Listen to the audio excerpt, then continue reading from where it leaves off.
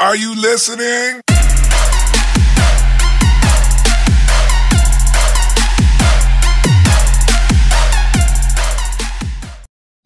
What's up, everybody? Welcome to another episode of Binkowski Broadcast. Simon Binkowski, Adam Kumaz with me. What's up, man? How you doing? Good, bro. How are you?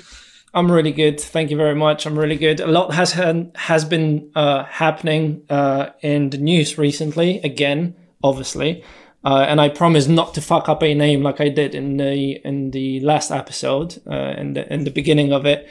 But Elon Musk has been, not Tusk, Musk has been has been in the news because he spent a little change that he's got multiple companies. They are fairly stable and make a little bit of money.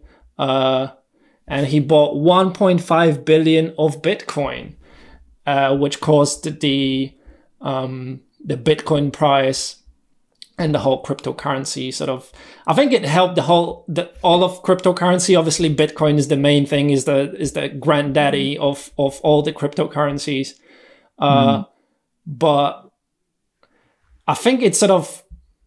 Is it fair to say that it legitimized the cryptocurrency a little bit? Yeah, absolutely. Especially from my point of view, and a lot of reports are coming out saying it's legitimized it because Elon Musk investing, I guess we can rephrase that to Tesla, has invested $1.5 billion worth into Bitcoin, which made the price of Bitcoin skyrocket. And then as a positive result, all the other cryptocurrencies did the same. There's already rumors that Apple should do something similar to follow suit. Or that would be interesting. It's a prime space, and I guess it's sort of putting. I know Elon jokes about Doge and all the other coins, but obviously as a business, is it Dogecoin or Dogecoin? What is it? I thought it was Doge because the little dog. It's the picture. It's got a meme of that dog, the Doge meme. Is it the Doge? Is it the breed of the dog then? Or is it the name of It's just dog? a stupid meme. I think it was, I can't remember what it was about, but it was like much love, much good or something. It was just a stupid meme, which is quite famous. And then it's called Doge. I think, it was supposed to be dog. Instead of dog, it's Doge. Like if the dog was to pronounce dog, you would say it Doge. So they just put an E on the end of it. So anyway, that's obviously interesting for the Bitcoin community, crypto community. It's legitimized it because a lot of people say that cryptocurrency is a bubble, especially Bitcoin is a bubble. Yeah.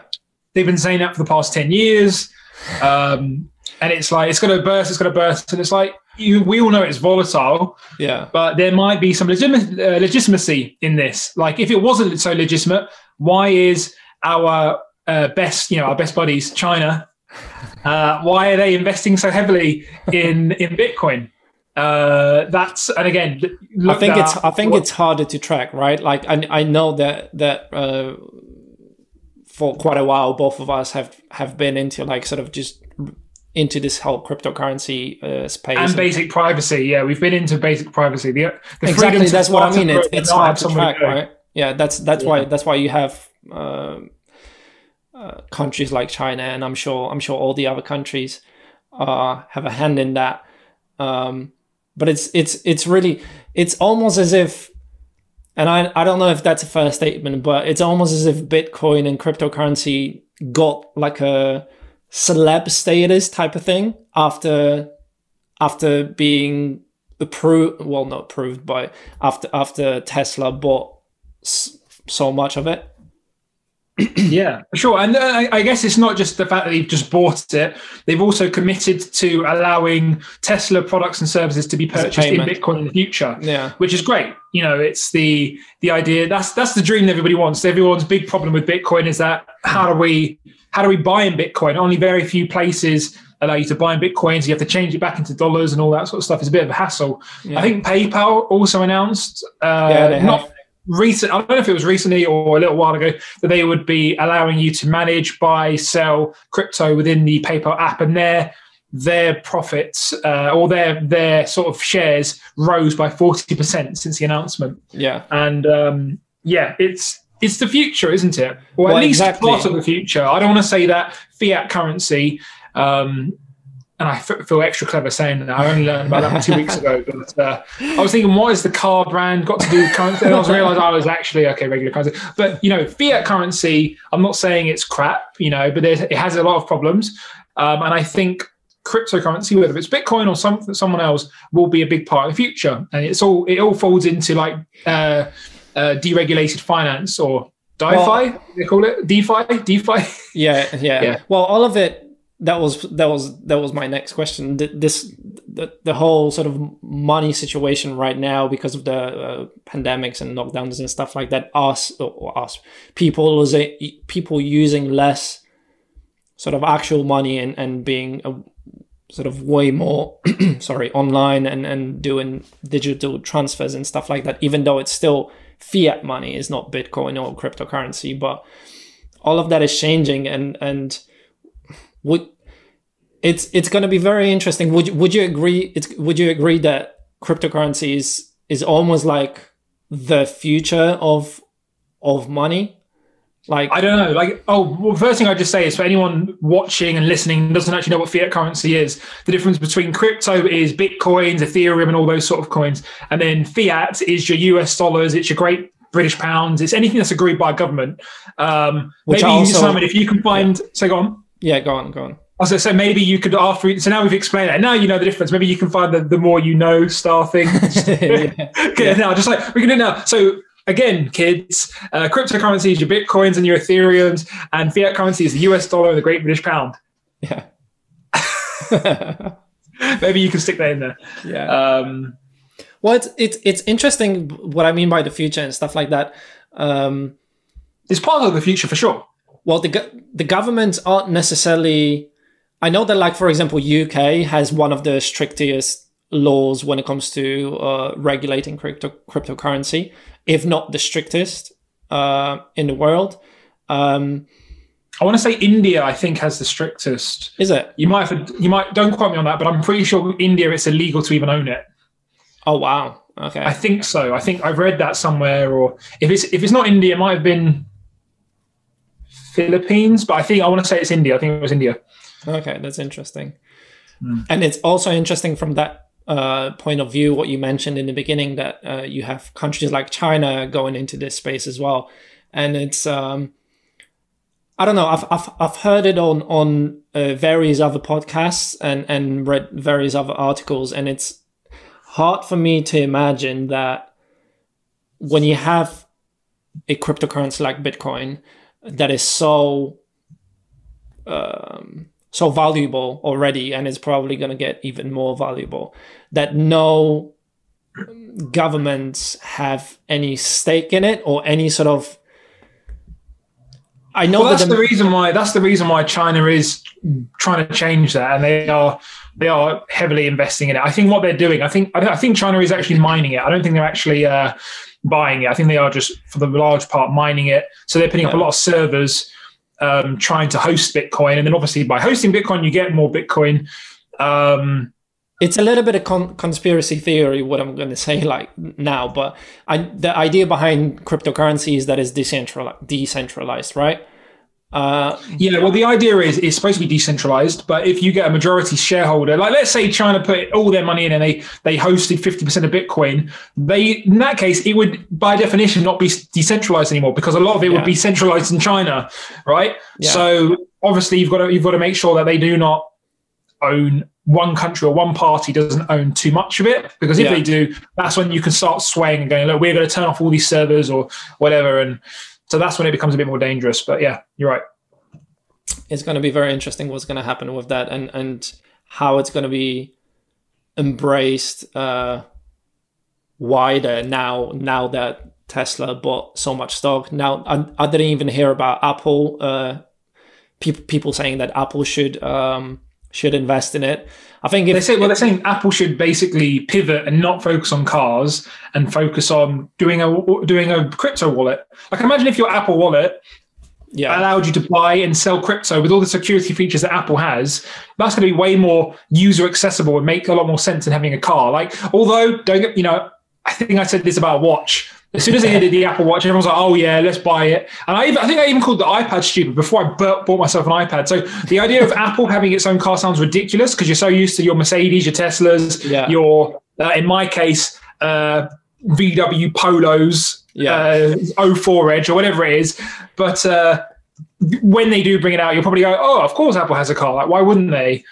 At the moment, it makes more sense, at least from a outsider's point of view, that they should just go into crypto because it's easy. Would you say Apple invest? Would you say Apple investing in it would be an even bigger deal than Tesla investing in it? Even though I would say CEO wise, Elon Musk is considered sort of is on a higher pedestal. If they invested the same amount or more, then that's a bigger deal. But it's not going to detract away from, undoubtedly, if they did invest in it, Tesla or Elon started this chain, and so you can't take that away from Tesla. They even though they're doing really well and their stocks are surging and everything else, and even though Tesla is like overpriced stock for what it is for being a car company, with all the, even though I know they've got loads of innovations, but they're still trailblazers, and that's what it's proving.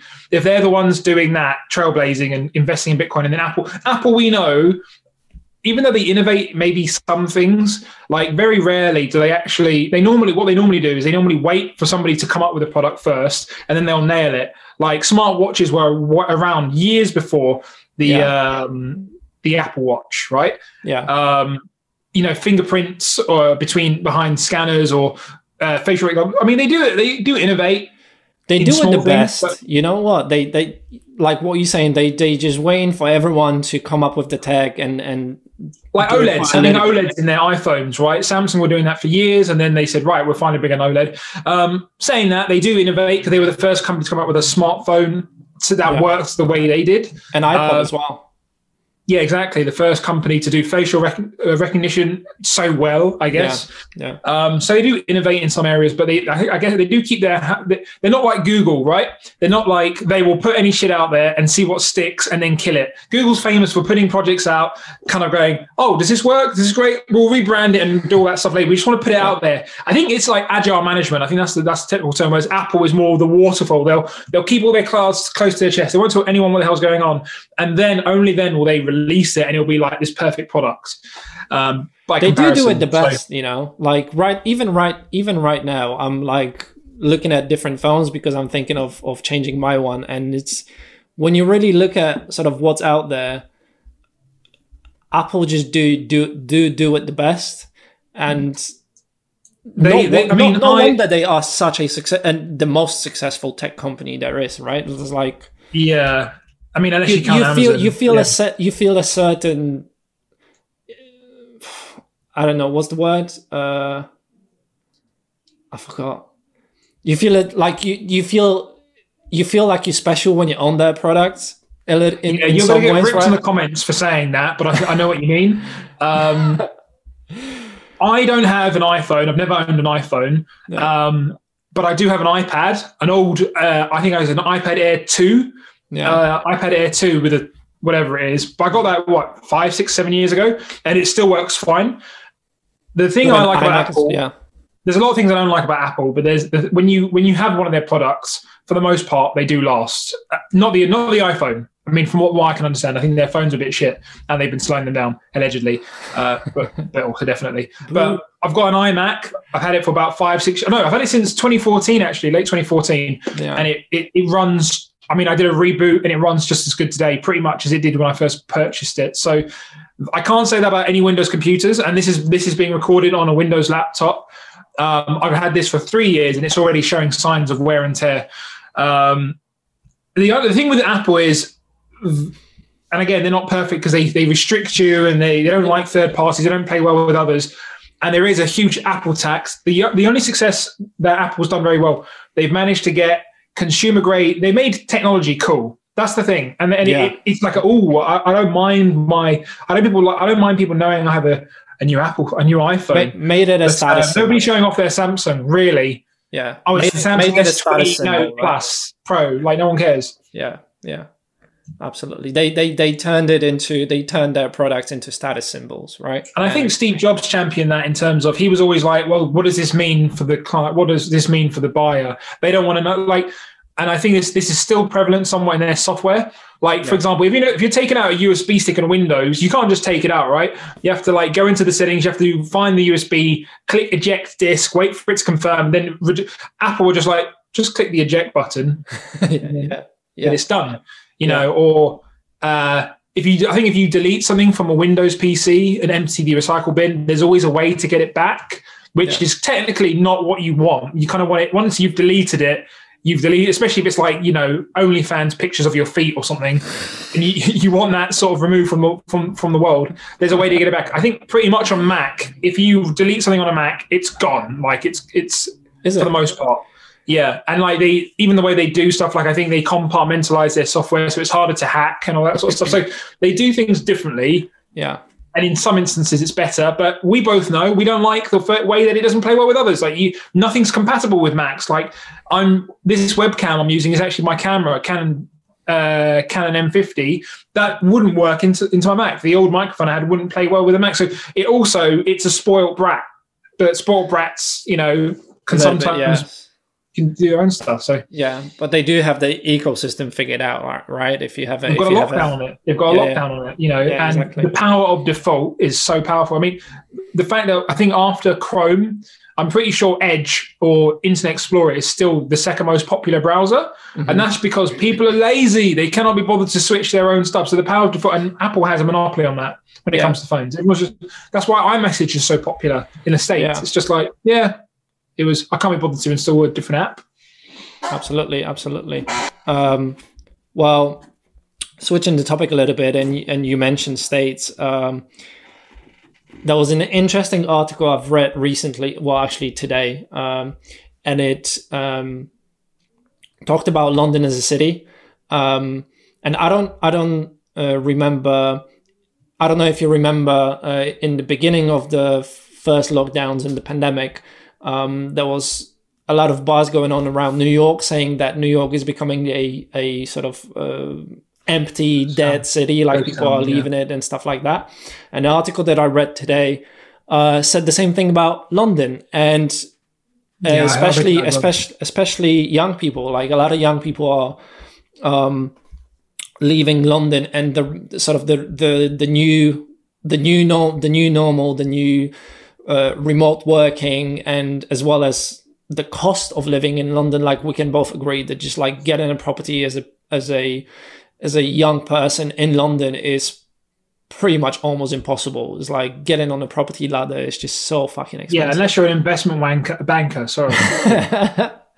yeah, exactly.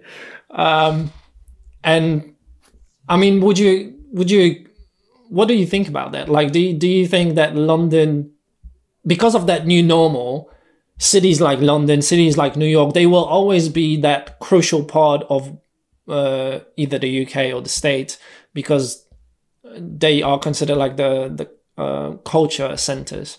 But when it comes to actually living here, you don't necessarily need to live in all these super expensive cities, right? You can, you might as well like travel once a week or once every 2 weeks, and then you remote work from whatever, and you're good. Yeah, like I'm conflicted with this because, I'm London through and through, like born and bred type thing. I love London as well, And it's like, I don't want it to see it die. Like part of the reason why I chose to live in London, or the outer boroughs, as some people. I hate it when you go, "Oh, you're from London." They go, "Oh, whereabouts?" And you go, "Croydon." They go, "That's not in London." It's like, well, it is, dickhead. Yeah. Like, where are you from? Hertfordshire? Shut the fuck up. By the way, if you are from Hertfordshire, like, you should be ashamed. I'm only joking. No, I'm not joking, really. So it's just one of those things where obviously, and I guess you just because you're always going to be patriotic from where you're from and you think it's great. And so I don't want that buzz to go. Like there was, when I was looking at properties, I was looking at going to Manchester because I had a few friends up there. There was a few good comedy gigs up there. And actually the housing was so much more affordable. I was like, you know what, would my quality of life be better in Manchester? And the answer would be absolutely yes, it 100% would be. Yeah. But I thought, I like London, I know London. And also there's just a different buzz. Or at least there was a different buzz with London and any other city in the UK. And well, that's what I mean. That's what I mean, because I know from like conversations. The flip side of that is I don't, I'm not going to pretend that I don't go to London and go, how much is it for a pint? how much does that cost me to come into London, like into Central? Like, I'm not going to pretend that I don't get annoyed with how expensive everything is and how expensive properties are. Like a 1-bedroom terrace house in Stoke Newington is like £1 million, and you go, for that, awful. That's really bad. So in some senses, I want it to be check itself and to kind of go, all right, maybe this will make things look slightly less crazy, but also I don't want things to kind of go to shit. So yeah. Maybe a little bit is a good thing. Would you? To be honest, I think when it goes back to normal, things go back to normal. Insert obligatory joke of 2022 or whatever year we're in. 1 year later, it will bounce back. I do think, because although there's unmistakably things are changing, and we might never, things will be changed forever in terms of working from home. Eventually, people will go, yeah, we're going to just go back for the large part to having people in one place. I think so anyway. Do you really think so? Do you not think that all this like sort of exodus, you could call it, is just part of the new normal, and we, all you need is a lot of people's dream is to just sit on an island somewhere, just work a few hours a day on your laptop, and that's it, right? And it's sort of getting to that stage where you don't necessarily have to be in London to either make London money or be part of that culture in some capacity. The two things I'd say with that is, most people thinking about that island don't think about how the island can get quite lonely sometimes. And also the amount of Teams calls or Zoom calls you're going to have to do with crappy Wi-Fi, with Ireland Wi-Fi. It's not as fun as it sounds. Like, when I think of the island, it's when you've already made your money and you've already got like passive income coming in, and you check your phone and you go, oh, I've made another $1 million, great.